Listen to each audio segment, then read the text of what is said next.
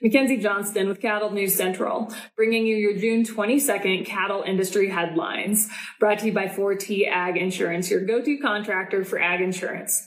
Colt Tritt, he is the owner and operator of 4T Ag. He is a one-man show. He himself ranches, so he understands all the risks that go along with the livestock industry. If your operation is not already enrolled in PRF insurance, now would be a great time to reach out to 4T Ag and get enrolled. And if you want to learn a little bit more about 4T Ag and check out everything they have to offer, head on over to their website, www.4tag.net. That is the number 4, TAG.net. We are also sponsored by Circle 5 Cow School. If you're wanting to learn how to preg check your own cows or start eyeing, Circle 5 Cow School is definitely the way to go. Almost every week they are hosting classes somewhere between Texas and Tennessee. They do a phenomenal job.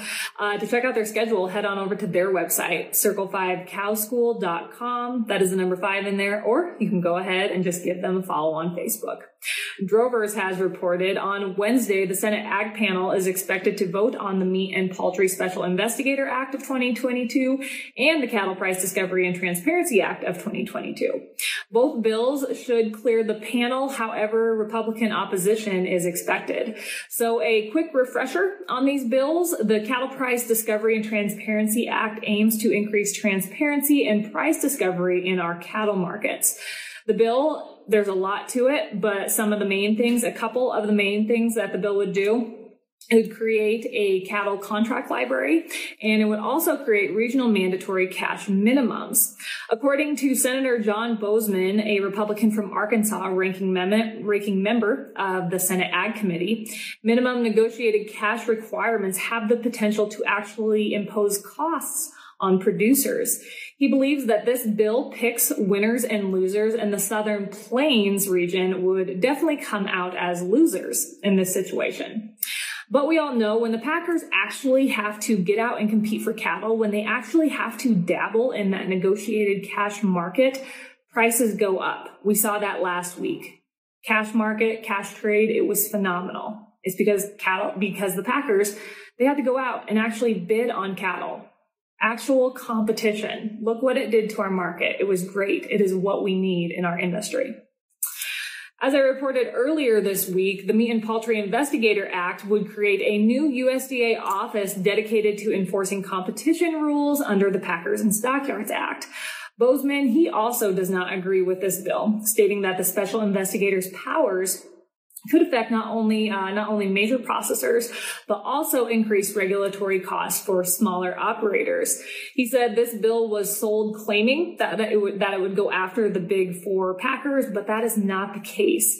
But keep in mind, Boozman, he is from Arkansas, and Arkansas is Tyson, so he might have a little bit of a biased opinion. This update is also sponsored by Ag Risk Advisors. They manage your risk so you can manage your operation. With the weather being unstable, there is no better time to look into coverage for your feed crops. The annual forage deadline is right around the corner. With their state-of-the-art technology and second-to-none customer service, you can be confident that your policy is in good hands. Ag Risk Advisors, risks averted, legacies preserved.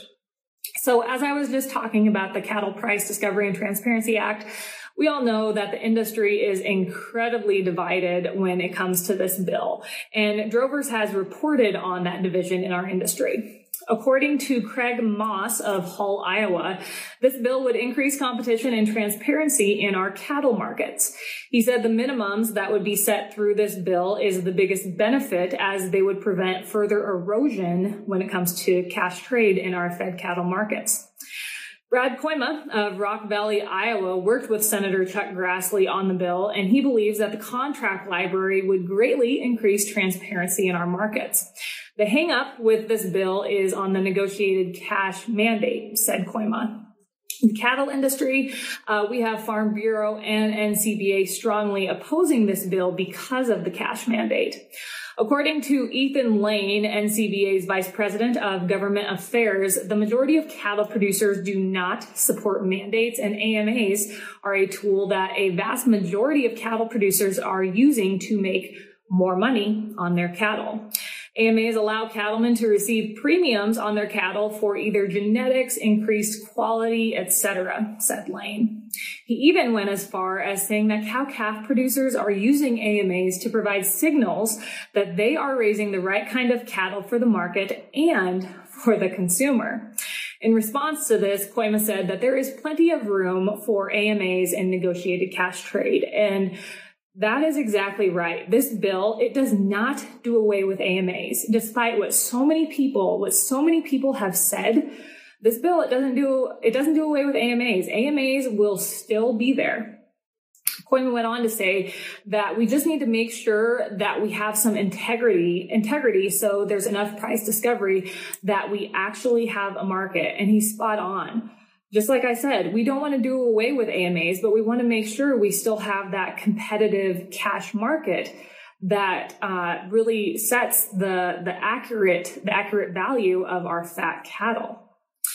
But Lane believes the markets are just fine. We have heard this from him and NCBA time and time again.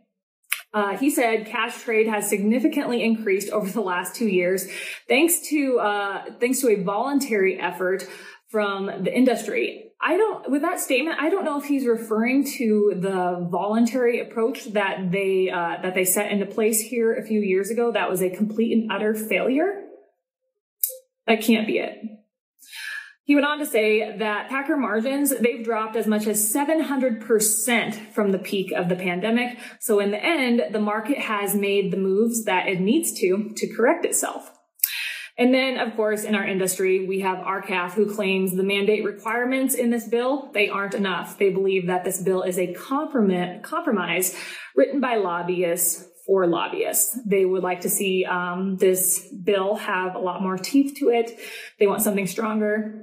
And I can't disagree with that, of course. We would all like to have something with a little bit more teeth, a little bit more impact, but we also need to realize what is attainable. At some point, you have to achieve something. You cannot just have loss after loss when you're going after something in the industry. You have to have a win eventually, or else these issues will just continue to kick the can on down the road and nothing will get better. Nothing will get better. We have to have a win at some point. So what are the chances of this bill passing? According to Koima, Senator Grassley is confident that the bill will at least be good enough to get a chance at a vote. Koima worries that if we don't do something to fix our cattle markets, we're going to continue to see further deterioration of cash trade. We'll also see more and more small to mid-sized producers drop out of the game.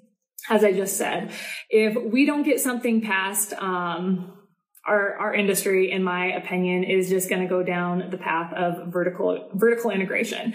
We have to have competitive trade when it comes to our fat cattle market. And if we don't keep that alive, I think the future of our industry looks pretty grim. That is all I have for you guys this morning. I hope everyone is having a great week. This will actually be my last update for the week. I am taking off to Wyoming here in a few days.